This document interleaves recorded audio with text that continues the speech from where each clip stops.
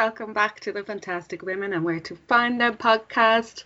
This is Tracy speaking, and I am here with the lovely Priscilla as always. Hey everyone, we're back. And this time we're back recording remotely, unfortunately. We had one episode in person in the last episode, but we're back to our extreme social distancing. This is more extreme in our own homes. Last time you were only 2 meters away from me. Yeah, and we saw each other in 3D, which was great. But we ate lots of cake and had lots of drinks. So, you know, here we are back again, episode 11. So welcome, everyone. And today, Priscilla and I are going to talk about two fantastic women. And we're also drinking cocktails, and I'm on cocktail duty, so I can't wait to tell you about the cocktails. Yes. But before I do, Priscilla, would you like to give any new listeners a quick outline of what we do? Yeah, of course. So if you're listening for the first time, welcome to our podcast. We are very proud of it. So what we discuss every week is that we both bring a woman to the conversation. Neither of us know who the other person is going to talk about, and it's usually women from the past and present. I'm always the one who is very interested in women from history that, you know, has been, maybe they haven't been represented, or maybe you don't know about them, or they need a bit of more light in their story. So I'm here to bring you those stories and hopefully make justice to them. And Trey usually brings someone who is very much alive, and you know, we do that with the company of some very nice refreshments, which are really, really good cocktails.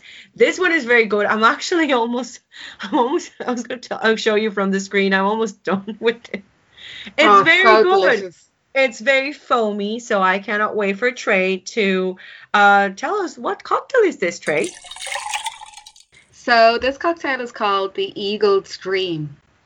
Oh, and it's really tasty. It's got a little floral spring kind of feel to it. So the ingredients are gin, creme de voilette, lemon juice, and sugar or simple syrup, and you use a bit of egg white to give it that foam on the top. I can't have egg white, so I actually used, you know, the brine from chickpeas. No. Yeah, that's apparently a thing that if you can't eat egg white, or if you're vegan, you know, and you need some sort of substitute, if you use the brine from chickpeas, it gives it that delicious, foamy, silky taste, the same as an egg white. How does it taste? It's delicious. It's really tasty. So really? Yeah, so I use that, and it looks the exact same as yours. It's real foamy on the top. It's really delicious. I mean, from the screen, I can definitely see it's foamy. It definitely has foaminess, but I was like, no, I rather drink my egg white. Thank you. I know, you know, just chickpea brine does not sound like it's gotta be good. Exactly. When you said chickpea brine, I was like, brine versus egg white. Yeah. But it is good. It's a little trick. So if anyone out there didn't know about that trick, there you go. And it works. It's delicious. That is good to know. So. And so all you do is add all the ingredients to a shaker, and you shake it without ice, and then you add ice and shake again, and you double strain into a chilled, beautiful small glass. Now Priscilla did that. I strained mine into a really large wine glass, so now mine looks like a baby drink at the bottom of my glass. But you know, it's still delicious. Good. Yeah, it's really, really nice. It's got a nice flavor to it, and really refreshing. And I would highly recommend it. So that's the Eagle's Dream.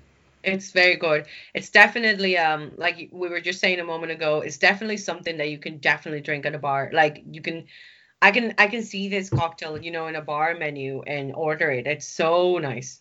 I really like it. Exactly. And if you come to Priscilla's house, you can order it in her bar. Yes.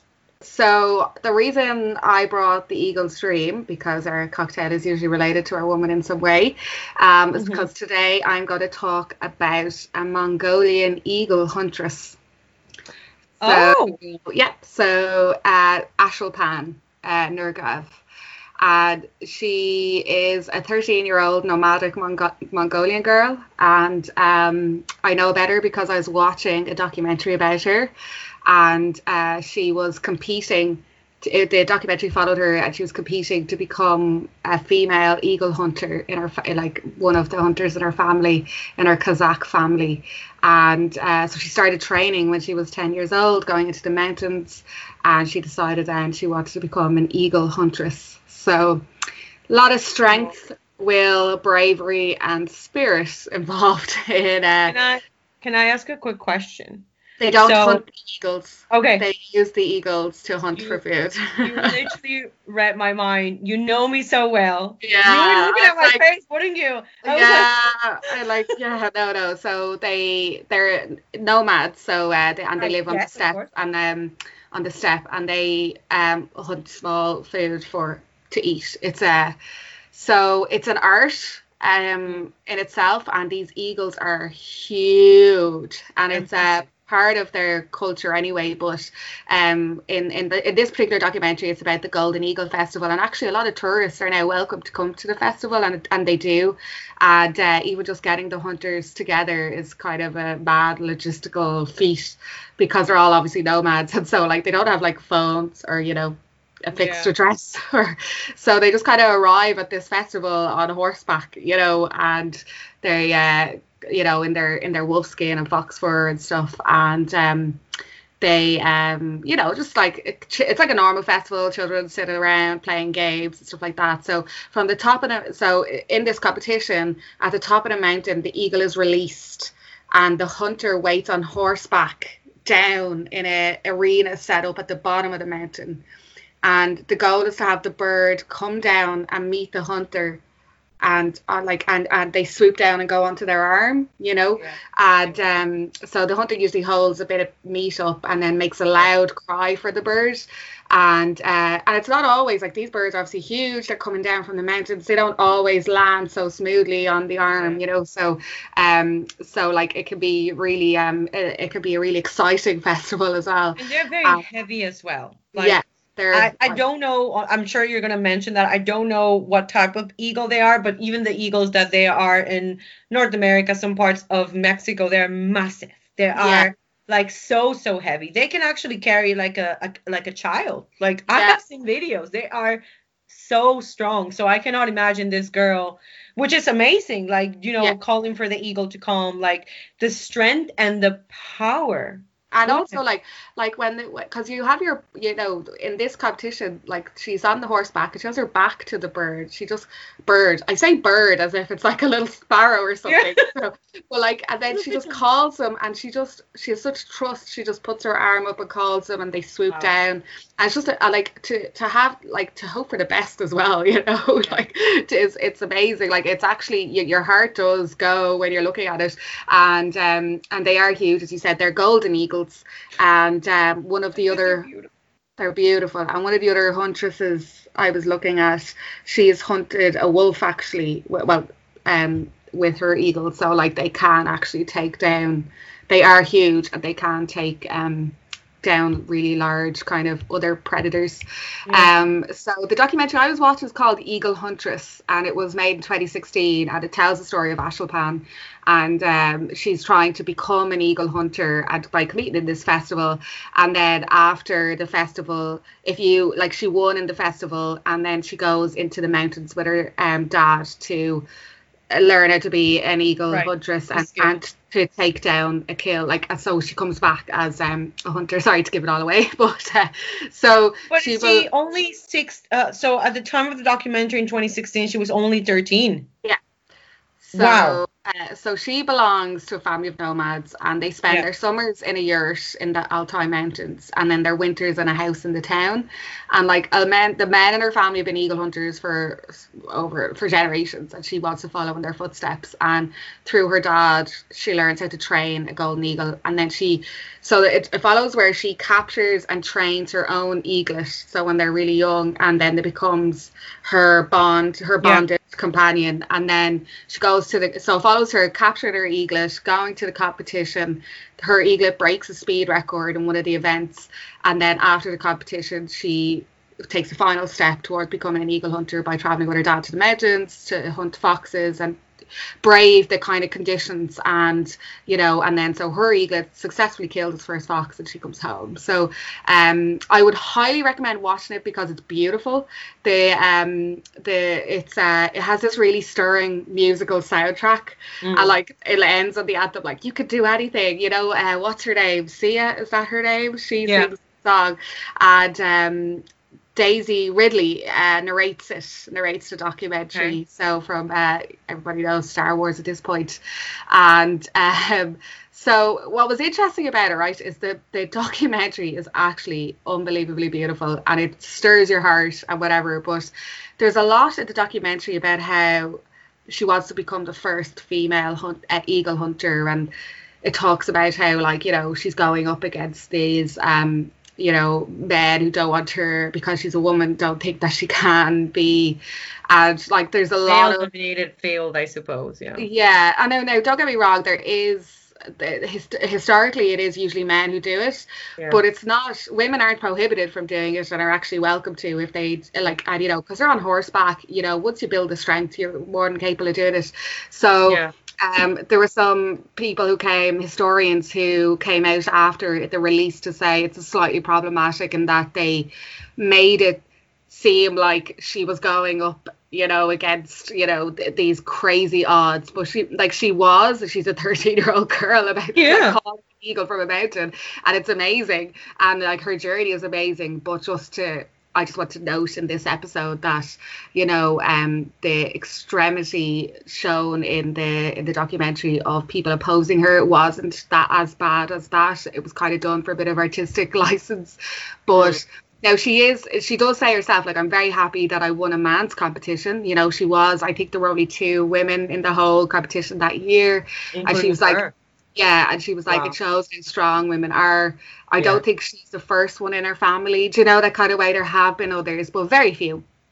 But basically the historian Adrienne Mayer, who came back and said her bravery and her feats in that eagle hunting contest are really amazing and inspiring, and that would have been enough in the film without trying to set it up as she had this adversity or whatever. So male Burkichi eagle hunters are certainly more common than females, but it is open to interested girls. And like what was interesting, the archaeology shows that eagle huntresses were probably more common in ancient times. That I think if you think of like a huntress with her eagle, you can kind of see images from like 300 AD, do you know what I mean? And steppe nomad females are riding and hunting and are active warriors in battle. So like there were settled patriarchal societies like Greece and Rome where women stayed home and they were weaving and minding children. The lives of nomadic people were centered on horses and archery. So they all shared the vigorous outdoor lifestyle. They had no choice, and everyone could ride fast horses, shoot arrows, and hunt for fur and game and defend the tribe. And definitely horse riding and archery, because like that leveled out the physical difference, because a woman on her horseback is just as fast and agile as a man. So this kind of ancient way of life, it was essential for tribes that both men and women were able to do this, but and they were continuously migrating, and their traditions have remained kind of more steadfast at other places, but men and women have slowly but surely now might have more differentiated tasks, but in ancient times it would have been the same. But Adrienne Mayer, who said this, she said that and like a few of the other people who came back, they were saying like, you brought your own patriarchal world onto these people, you brought your own assumptions of what was gender equality, and assumed because there weren't that many women that she was going up against this kind of adversity or whatever. So that was interesting. I really enjoyed watching the documentary because it's very, very good, and I would still recommend it. And because it shows everything about their lives and about her and her journey and the Golden Eagle competition, and the kind of training they do, which is like, and it's shot beautifully. And Daisy Ridley does a great great narration on it. So I would recommend it. And I also thought it was interesting to see the other takes on it afterwards, about how it might have been a bit too beautiful and a bit too artistic, So yeah, like they hunt small mammals and they form a really close bond with their bird, and this demanding craft is passed down through generations, and the training hasn't really changed in millennia. Like, so the hunters dress in traditional clothes of homemade furs and leathers, and they hunt while riding on horseback, and it is a tradition, but it's also a means of survival for these for these types. So then, and as I said, historically they're usually male. It's traditionally handed down from father to son, but obviously, as with any male-dominated field, women have risen and excelled in it. And there are a lot of nuanced, kind of complex distinctions between kind of like among the activities of capturing, domesticating, training, and evaluating the eagle, and showing and competing. There was way more going on than I realized. So when you go into this, it's so interesting, and like eagle falconry or whatever it's called, it can be done on foot or on horseback, so it blew my mind, because I wouldn't have had any experience whatsoever with birds of prey or anything. So I really enjoyed that aspect of it. And the hunter and their eagle and their bond, like, it's so strong, and they're like almost like one, and most of the eagles are treated like family members. They're fed by hand, they're kept in comfortable quarters in the family's home. They care for their birds like their children, and they like even swaddle them in leather during the winter months, and they like cradle them in their arms, and like you can see them like these like little, like these old old hunters, these male hunters carrying their bird like a baby, and they're like, no, they love being carried like this, so like, it's just a nice image. But so the birds are captured around 4 years old, when they're at the age when they're old enough to know how to hunt, but they're young enough to adapt to kind of the human contact and the bond. And then children as young as 13 are given their eagles, or go and they get their eagles to begin their bond, and that continues for the next 10 years. And obviously when you see them during the hunt, they seem to almost be able to talk to each other. It's mad, so even though the eagles have lifespans stretching over 30 years, the hunters only keep the birds until they're old enough to breed. So they keep them for about between 7 and 10 years, and then they release them back into the wild, so that they will live out the rest of their lives freely, and that they'll breed. Sorry, I just, Priscilla, want to tell you that in case you were getting a bit You know what? I was a bit. Remember, I don't know if I told you. It's a bit of a segue, but it's related to the topic. In January, I witnessed a falconry exhibition in a hotel here in Galway. I don't know if I told you. So the trainer, I was you know how I am with animals. For people who don't know, animal dealing, it's a very touchy subject for me. So I was about to ask Trey, what do you mean by eagle hunters? And she read my mind, because that how delicate are these subjects for me. But I remember when I was going back to this topic, I remember when I was with the trainer, because it was a 101, so it was the trainer, my partner, and I, and the trainer brought in his van a falcon. He brought a falcon, a hawk, and a barn owl, and other birds of prey, which was amazing. I mean, I highly recommend this type of experiences. And the first thing I asked the trainer, I don't know if you're going to tell me the truth, but do you mistreat your birds? And he laughed at me and say, look, especially because this happened in Ireland, say here in Ireland, we need to protect them. We need to have license. We cannot mishandle these birds. It's legal. Second of all, the thing with birds, aside from other animals that you might have seen, I don't know, in attractions, circus or whatever, the thing with birds is that if you cannot have them in captivity if they're not happy, because they can fly away. There's no point to have a bird with no wings, because the whole point of the artistry. And I have seen this as well in another very amazing amusement park in France, that they have a whole collection of birds, eagles included. And I think they also have golden eagles, and they're massive. But just to summarize this, what he was saying is that a trainer needs to love their birds. Yeah. Because bird trusts you. And he showed me that. And I remember when you were saying she was a 13-year-old girl, and on top of that, on a horseback, they gave to me a falcon, and the falcon was like, I think a falcon is a third of the size of an eagle, and they're beautiful. I fell in love with this falcon. His name was Seamus. I love him. And I remember that the bird was coming to me, and they gave me the glove, and they told me, you need to put it this way. I'm gonna give you a piece of meat, and he told me, don't be afraid because they can sense that you're afraid. But I was in love with the falcon, and the fact that like you say, he was not coming from a very long distance, and the power this bird had. Yeah. And that's the only reason why I put this comparison. And I'm a big person. So just to put in comparison a 13-year-old girl and this eagle coming from a giant ass mountain and coming to her, it blows my mind, because those birds are powerful, and the trust that you need to have with them, because they need, you were just saying a moment ago, they need to have this sort of bond and trust. And I think if I watch that documentary, I'm gonna fall into pieces. I'm gonna cry my eyeballs, because I just love anything that's related with in a way, kind of like a love or friendship story with animals, and that kind of way is just like it is lovely, and like it is a lovely bond that they have, but also it's a lovely community that they have in that way as well. And you just see her, like there's like clips of her just wandering around her house, and she's like got the eagle there, because the eagle comes with her everywhere, and she's just takes care of them, and like giving them food, and then just being like, no, you've had enough. I give you more, I won't be able to fly. Stop giving out to me. And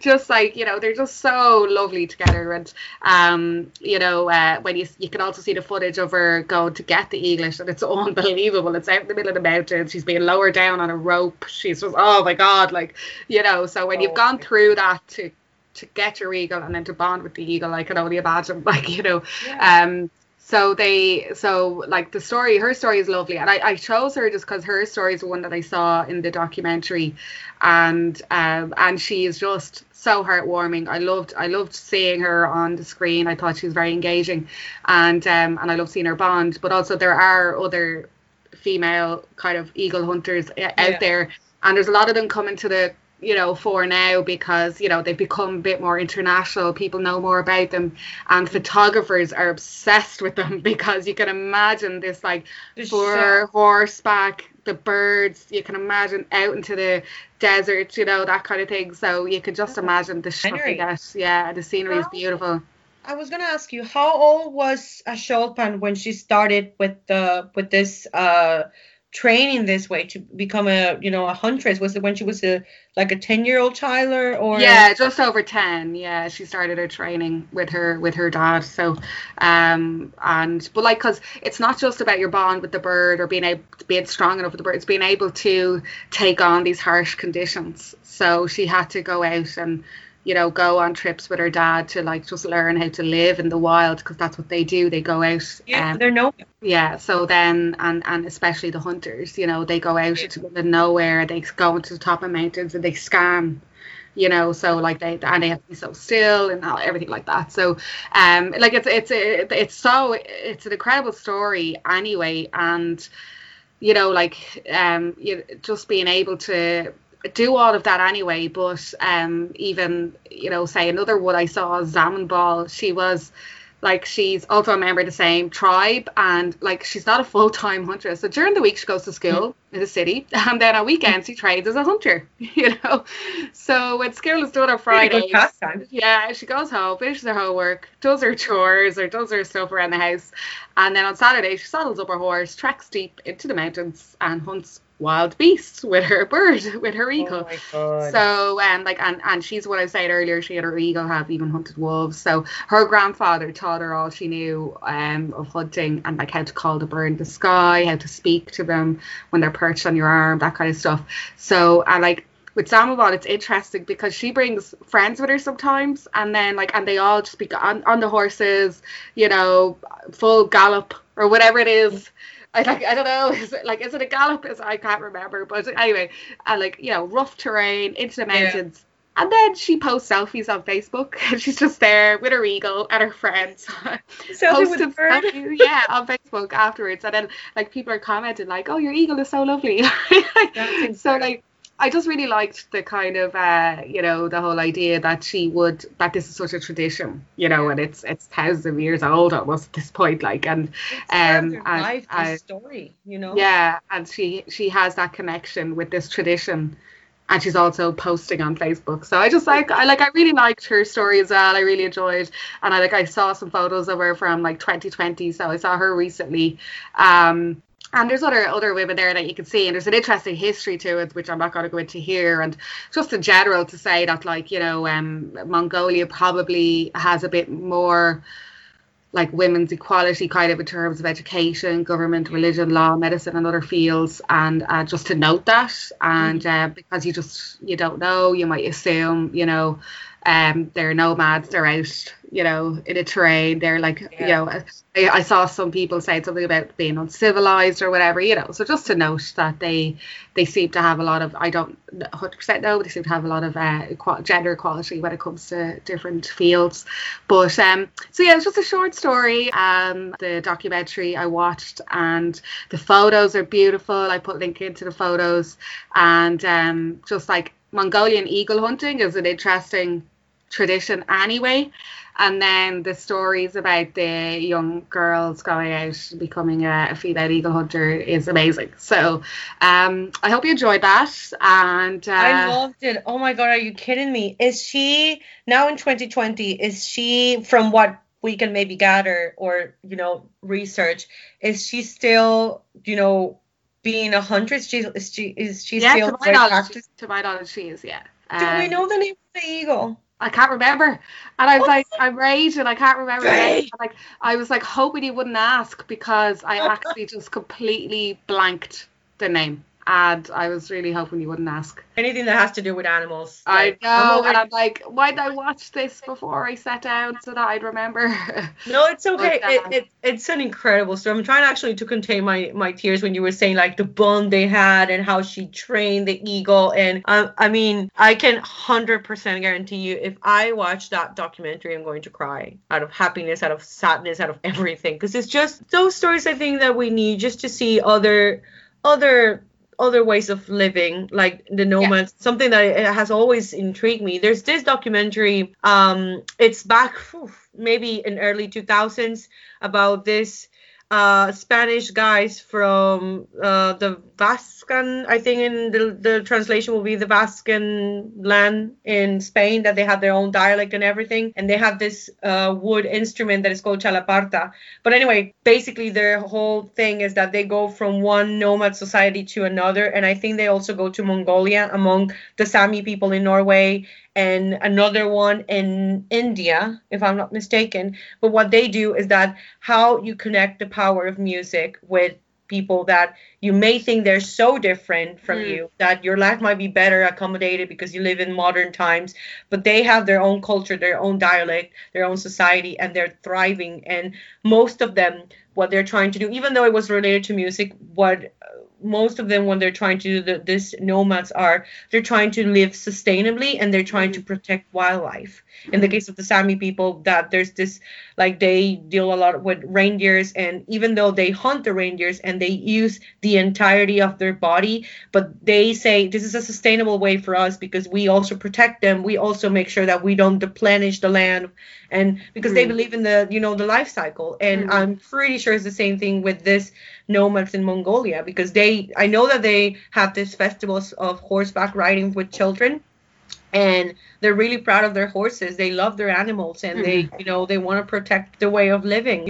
It's beautiful. I like to hear this kind of stories. So here's to Ashenwall. Here's to Ashenwall. Yeah. Cheers. Cheers. Now we're virtually clink. Clink. Virtually cheering. Oh, Trey, thank you so much for bringing her. It's so I love it. Sorry that I asked a question about the eagle, but I'm already falling in love with the eagle, even though I haven't seen it. Yeah, you can watch it and you'll enjoy it, definitely. But on that note, I'm happy enough to end Ashenwall's story there on this episode. For those who want to see more, they can go. I will put links up to different things that I've seen, and perhaps we might go on a break. Yeah, let's go on a break. Let's find an eaglet and start doing horseback riding.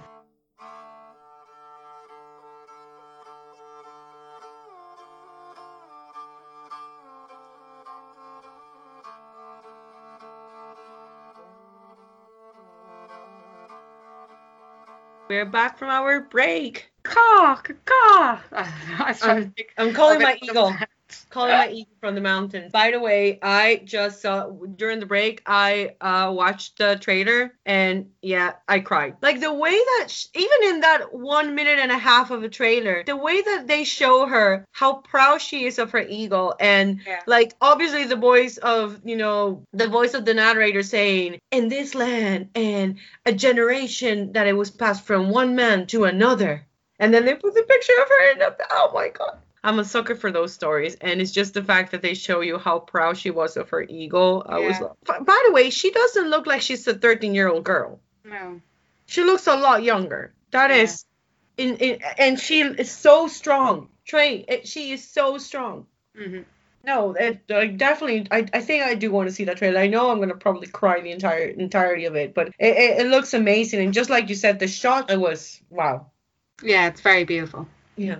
Like a fun fact, actually now remembering when I was in that falconry activity in Galway, do you know how much an eagle in Ireland cost for trainers to get one? Wouldn't have a breeze. So I actually asked him because when he was, bringing the birds, like he brought a barn owl, he brought another type of owls, the falcon that I love, the hawk, which by the way, the hawk was a female, and he said it was his best and fastest. And you know what the name of the hawk was? What? Pandora.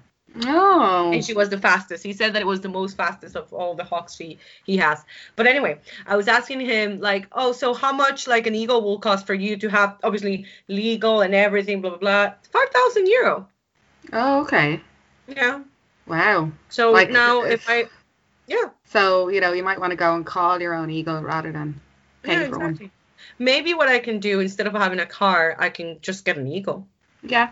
Yeah, they could go get your things. You could hunt together. Yeah. But yeah, so like even obviously that's 5,000 euro. That's an insane amount of money for also for Ashkelpan, the bird, like they don't even consider it money. It's just, their family member. It's mad, isn't it? I know. That was like the way that they were showing you, like just the captions. And I just saw like a minute and a half of the trailer, but obviously they know how to do that. Like it's a movie. They know what they're doing, and it looks amazing. But anyway. Oh, sorry. The other thing I forgot to say is that they're always female eagles because they're bigger and better hunters. Oh, actually, I was going to tell you that, actually, in the animal realm, the females, regardless of the species, are always the better hunters. Yeah. So the female eagles are actually a lot larger than the male eagles as well. But yeah, so that was an interesting little story, an interesting little break for yourself, Priscilla. No, I loved it. Yeah. Anyway, I guess I am ready now to reveal my woman. Mm-hmm. So I think the way that I can link both Ashkelpan and my woman is the fact that both of them are, in this case of mine and yours, mine comes from the 19th century. Mm-hmm. Mine is an Irish woman. Oh. And yeah, it's an Irish woman. And both of them were defying what, in a way society was calling for their gender. I'm going to talk to you about a very well-renowned at that time surgeon. Mm-hmm. Her name actually, until her final day, she was called Dr. James Barry. Yes. And you probably know, I will be surprised if you don't know her story. Anyway, this is the story of Dr. James Barry, a very successful surgeon in the 19th century. The reason why her name was Dr. James Barry is because the entirety of her life, she was impersonating or dressed as a man. Some people and some historians from what I have read is that she could be, it was the first or one of the first depictions of a transgender person in this case in Ireland. So basically the reason why her name was, well actually her real name, the way that she was born was, her name was Margaret Ann Bulkley. And the reason why she later in her late teens, actually when she was 14, she became James Barry, was because back in the 19th century, her passion was always to be a doctor. She wanted to, do something that it was not dictated by her gender. So she wanted to be a doctor. That's what she wanted to do. In the UK, Trade, you can maybe, correct me if I'm wrong, but in Ireland as well, It was illegal. Well, yeah, it was not permitted for a woman to be a doctor. I think at that point, the only thing that they were maybe allowed was to be nurses, but definitely not doctors. And that's what she wanted to do. So her life story starts in 1789 when she was born in Cork from a merchant family. Her father's name was Jeremiah Buckley, and he was a shop on merchant scheme. I think one of them servicing the ships in Cork. And during that time, there was I think 1798, there was a rebellion, and then the Acts of Union that actually tied with Ireland, and what tied Ireland with the bondage to Britain. So unfortunately, at that time, even though they were not really an affluent family, but they were an accommodated family because of the the merchant business that her father had. But unfortunately, because of what happened, they lost their fortune, their small fortune, and basically then after that, they lost their fortune. Their father passed away, and it was only basically Margaret, her brother, and her mother. Actually, a lot of the recollection, it was saying that she was a lot brighter than her brother, and with the middle class expectations, they were not expecting her to be other than a wife, have children, have a family, but she didn't want that. She actually, there were even recollections that she actually wanted to be in the army. She wanted to fight. She wanted to, do what was dictated for men to do at that time. So after the dad passed away, they were basically brought upon their uncle, which when her uncle passed away, he actually left a lot of money. So with that money, they decided that for some reason, when he passed away, they had this money, so you can tell that with that they could have a way of life. But at that time, Margaret was only 14, and they decided, right, your uncle passed away, but you're no longer gonna be like. She no longer wanted to be Margaret. So at 14, her mother dressed her up as a boy, and she was now identified as James Barry. So when she arrived in there, basically, another thing I forgot to mention is that her uncle James, he was a great fan of Mary Wollstonecraft. So for people who don't know who Mary Wollstonecraft is, first of all, that she is Mary Shelley's mother. Anyway, she was basically, many people will say that maybe the first feminist, even though before that time, feminist wasn't really a word. But he was a really a big fan of her and her book, which is called Vindication of the Rights of Women from 1792. So at that time, Margaret's mother, with the help of at that time of the uncle, they disguise her as a boy, and they enroll her in Edinburgh so she can start university and medical school. She was taken to Edinburgh, and from there she started having this life as a boy. So the thing with her is that she started medical school in Edinburgh. At that time, people didn't really think any of it. Actually, what was funny is that they didn't suspect that she was a woman. They actually thought she was a lot younger than she was. Yeah. Because of her voice, because of the way, from what in the description it was saying, because the way that she, her skin, her high-pitched voice, her size, everybody thought, no, she's a lot younger. Like, we cannot let her start medical school if she's a little boy, basically. But they were able to convince them to enroll her. So thanks to the friend of, well, like I said, her uncle passed. They gave them money to the family. But there were these two friends who were also trying to protect the Buckley family. One of them was actually the General Francisco de Miranda. He's actually he was from Venezuela, and David Stuart Erskine. And they were both actually very strong supporters of women's education. The thing with Margaret is that she disguised herself as James Barry to study medical school, but she basically did not want to stay this way. She just wanted to, excel and study and just become a doctor. But what I wanted to mention about this General called Francisco de Miranda is that in Venezuela at that time, women can practice as doctors or in the medical field. So basically her end goal was to, okay, I'm going to study, prepare myself to be a doctor, and then I'm going to, go to Venezuela when I can, go back to be, in a way, a woman. So, but unfortunately at that time, because I believe there was a rebellion, in Venezuela. He was caught. He was brought on to a Spanish jail, and that dream was no longer available for her. So she decided, to finish medical school. It was really hard at that time, regardless of whatever gender. It was a hard life because it was 16 hours a day of lectures, studying, practical classes, and ward experience. And needless to say, this was the 19th century, so it was very grisly dissections in very insanitary conditions, and it was the way that they were also describing it it was a very overwhelmingly masculine environment. And at that time, she needed to be prepared for that. She also needed to know how to do many things that, the way that earlier she was brought upon wasn't really her world. And now it changed completely. Like from her later teens to 20, when she was now preparing to be that was not really, the way that was she prepared. But she was very eager because at the end, this is what she wanted to do. This was her calling. So she was actually, after finally qualifying as a doctor in Edinburgh, she passed her membership, and then she became a member of the Royal College of Surgeons. By that time, that's when she decided, I cannot go to Venezuela because of, the situation, with general, I can no longer have that passage to go there. She decided, okay, I'm going to become a British Army soldier. The thing that really fascinates me about this story is that her family and friends were supporting her.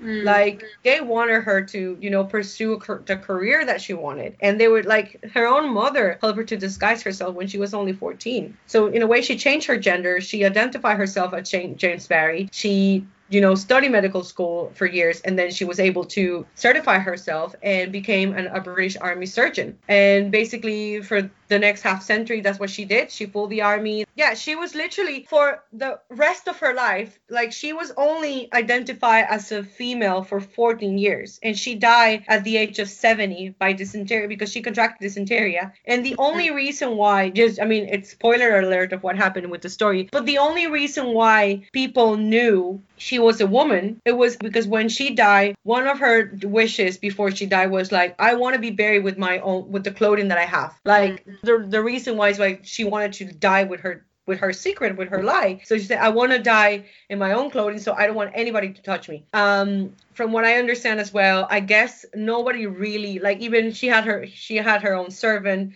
when she became very, very prominent, very successful. So for 50 years, she had this servant with her that every morning he will place 6 different sized towels up on her bed, because those towels, she will use them for her shoulders, for her hips, for her chest, to disguise herself. And she will do that every single morning. And another fun fact that I thought it was very very funny is that she owned a goat, she owned a black cat, and she owned a dog. And the goat will travel for her for all the time because she needed to have fresh milk every day. Oh my gosh. I thought that was very interesting. The reason why I was saying that she was a very successful surgeon at that time is because there was no anesthetics. There was nothing at the time to perform surgeries or amputations, especially because she was an army doctor. So there were times that, a doctor needed to be really strong, because when you needed to amputate whatever limb from your soldier, from someone, you needed to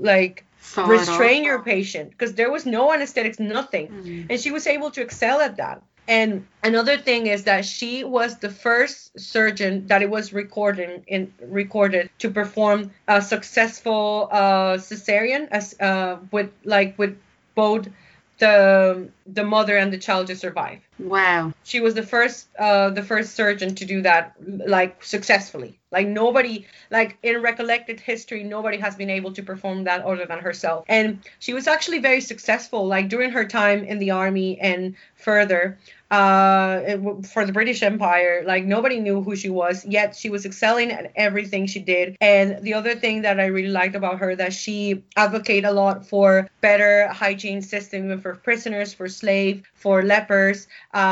She was against slavery. There were a lot of things that they were saying that, she wanted to bring medical services for everyone. Doesn't matter who they are. She believed that, a healthcare system is for everyone. And I really like that about her. I think that she was really ahead of her time. First of all, she was definitely disguising. I don't know. I think it's very debatable. That there's not a lot, because again, this is all coming from historians. This is all coming from articles. There's also a book about her life, and everything says she disguised her gender. But there was I think the one from the RT, the article from the RT, in which I'm definitely going to share. They were saying, nowadays, I think the article again is from 2016. Nowadays that there's all of this new era of gender fluidity, like people, gender is a construct, and that I do welcome that idea. They were saying if she was really, as in, she then identified herself as a man, or did she really did this to do her calling, because at that time it was illegal. Like, no women were performing as medics or as surgeons. Yeah. So I think it was very. Did she identify as a man, or was she just disguising herself? Exactly. I want to say that maybe she was disguising herself because the fact that she wanted to go to Venezuela to practice as a woman, as a medic, as a female surgeon. Like, maybe I could be wrong. Maybe later on she did in fact identify as a male. But it's just that when I read that in fact that thanks with the help of this general, she was hoping to flee the country, go to Venezuela, and then practice there as a surgeon, as a doctor. So I don't know. I guess we will never know. But right now, all from what I was saying is that she was disguising as a man. There were some people who were saying that she had this homosexual relationship with this major. I think it's called Major Somerset. But again, it was not. I mean, that's what people believe, because she was a man. Like, even in the pictures, if you Google Dr. James Berry, and obviously they will then give you Margaret Ann Buckley as her name, it's all pictures of her as a man. Like, even when you see the pictures, that's a man. But it was her. And the fact that she was able to succeed with the life for like pretty much 50 years, that is incredible. And I just can't believe that she achieved so much, and also at the same time was disguised and keeping this secret for so long. Yeah, it was, I think it was a very interesting story. The fact that she disguised herself, she performed the first cesarean surgery. She wanted to help everyone. She fought in the army. She was also an army doctor. She actually involved herself in many duels, because there's the way that other historians were describing her is that, quote unquote, a ladies' man. So I was like, I wonder if she was being called a ladies' man because she really maybe was attracted to women, or just to put this facade, or this, kind of like, oh yeah, I'm a man. This is how men, are supposed to behave. And she was actually involved in a lot of duels as well, because they describe her as a really hot temper. Like, even she was also in the Crimean War, where Florence Nightingale was in the Crimean War. Florence Nightingale, I believe she's English, and she was a very she was basically the founder of what the modern nurses are, from what I understand. But anyway, even Florence Nightingale thought she was a man, and she said, oh, it's the worst primitive man I ever met in my life.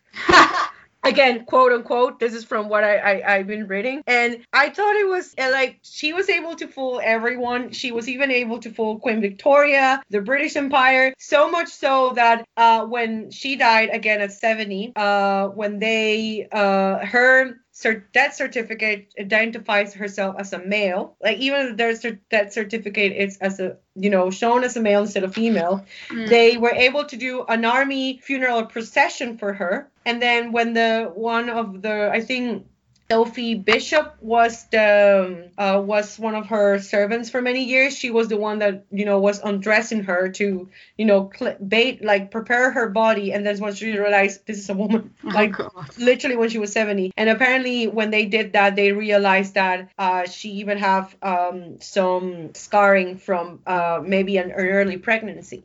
So it's another thing that they were very interesting. And I just thought from the really prominent life she had, I know that's what's so mad about it, is that she was actually, as you said, very prominent in society. She was very prominent in society. She had her servants, at that time, servants, her life well accommodated. She was in the war, in the Crimean War. She was in Cape Town. She was pretty much all over the world in these campaigns and treating people, and nobody knew. Nobody really knew who she was until literally the end. Yeah. But I just wanted to bring, this is a very short story, but I think that this is not a story you will hear a lot in history. I know that there were other stories from other female, soldiers. There was one that I think this was in the American Revolution. I might talk about her later. I don't remember her last name. I think her name was Deborah or Debbie, but she fought for the revolution under, I think, George Washington's army, and she disguised herself as a man. But because, again, she wanted to fight, she wanted to, be part of the revolution. But again, this is no place for a woman. So what's the last resource? Obviously, to disguise herself, to change her gender. And it makes me think a lot about back in the 19th century, or other previous centuries, how many women were out there who could have excelled in many fields. Inventors, musicians, artists, anyone. And they were not allowed because of their gender. Like, it makes me really wonder what did we lose in humanity, in development, because we let the patriarchal society, or the stigma of not having a woman to perform these things, and we missed a lot. And she's a clear example that this is what she needed to do in order to do her profession, and she excelled at it. Another thing that I read is that not many people actually could have thought, at that time when she was accepted in the medical school, they didn't really, you only present yourself, I want to be a student. Okay, right, fair enough, right. Yeah. And she was disguised as a man. They didn't do like a physical exam. Not that, they didn't do any examination. They just believe what she was saying, even though she was maybe 5 feet tall, very small, very fair skin, as the way that they describe it. And he was like, I want to be a doctor, it's insane. But I think that that it strikes me. I don't know how to feel about it. They're saying, people wouldn't debate that she was a female because nobody could believe women could do that. So obviously she's a man, Yeah. Obviously she's a man, because no woman will be able to perform as a surgeon. They wouldn't have the intellectual rigor. So it's like, well, exactly. Yeah. So yeah, just wanted to bring the story of I guess James Barry, because at the end of the day, that was her or his dying wish. But she did it because she wanted to be someone else that what her gender or society dictated for her. So she lived this huge life, but it was for the best. She did a lot. She saved a lot of lives. She was a war hero, and also a medical pioneer. So she literally saved lives of soldiers and gave life to the unborn. My mind is blown. I'm just catching up with all of this. This is, imagine the scandal at the time when that came out. And also, what a weird story. Yes. And just actually, it's so unusual. I'm just gonna read something from just this small paragraph from one of the articles that said, Barry's deathbed sex secret rocked the Victorian establishment. The army had been fooled and placed an embargo on Barry's military record for 100 years, hoping this scandal will pass. It was a scandal. Apparently this was when that happened, and imagine, nobody knew. And at that time, like I said, there was no social media, no internet, no anything. It was just a word of mouth. That is hilarious. I just keep thinking of Mulan. Yeah, I was thinking about that as well. Oh, this is gas. What a good story. Yeah, I do want to, now that you mentioned Mulan, I want to research, because I don't know. I think it's a legend. The legend of Mulan. It's a story, but I don't think it was a real woman. I think it's just a legend, but I don't know. Yeah, I think so. It was a poem. It was yes, about it, but I don't know if it's based on anybody. But this is a mad story, and I don't on one hand, I feel proud for them because they wanted to, they set out to achieve what they probably wouldn't have been able to without this subterfuge, and to have followed through on it their whole life. And it must have been some weight to carry. Yeah. So I'm proud for them that they managed to achieve what they did. I'm sad for them that they couldn't live as a woman unless they did want to identify as a man. It's hard to know, as you said, because so many doors were closed to women. So it's difficult to tell, but what a weird mystery, and what a weird story, and what an an interesting one and amazing. We will never know. Like from recollections. So much, like madness. It was a lie for Carrie for 50 years. Like she died at 70. And sure, that's old age as well to die back then as well. You know, that's a life well lived. You know what? There was another there's another anecdote in here that there was this doctor who treated Barry because they contracted an infection in Canada, and like it was a chest infection, and the doctor was saying, well, when I treated her, the bedroom was always in darkness when I was examining him. Yeah, sure, but you're examining a chest. Wouldn't you see? Aren't you a doctor? Exactly. You know the anatomy, right? Exactly. That's the story. How? That's just mad. Now, I really enjoyed that story. I'd kind of known some of it before, but kind of in passing, so I didn't know the full story, so I really enjoyed that. And very fantastic woman. Mm-hmm. I think she was a very fantastic woman. I was not debating about talking about her, because I definitely wanted to talk about her at some time, which this was the time. But I was like, how am I going to talk about her? Because, you know, it's not really hard. And maybe you need to get used to, like, I guess with pronouns nowadays that, you know, she, he, they, and it's fine. You can definitely work out the pronouns. But in this case, that is something from history. And especially because you don't know the real story, as in, did she identify herself as a male? I mean, she did, but she did it for survival instinct, like for survival and for vocation purposes in a way. So I don't know, it was very weird and interesting, and I just wanted to bring it to the table, just to another example of, you know, what bravery is, because you got to be brave and mad to do that for 50 years. But not that it was bad, you know, as to live that way, to knowing the repercussions at that time. Yeah, like, I mean, when she finished medical school, there was no going back, sure. Exactly. Like, in order to practice as a surgeon, they had to identify as a man. You know, there's no going back. Yeah, she was in the war as well. So, like, oh my God, gas. Really enjoyed that. Thanks for that story, Priscilla. Yeah, it's just another example of, you know, like a Chopin, another example of bravery, skill, tenacity, and I just like to link this way our women, and I'm just happy to leave it at that, unless there's anything else you just want to bring. But no, my mind's still blown over this story, so I don't have anything else to say about it. So I'm just really looking forward to looking up a bit more about it. Yeah. And thanks, Priscilla, and to very fantastic women. Yeah. Cheers to them. Cheers to them. Cheers. Cheers. Virtual cheers. And I'm happy to call that episode a viewer. Yeah, I am happy too. So again, we will always leave all of our footnotes.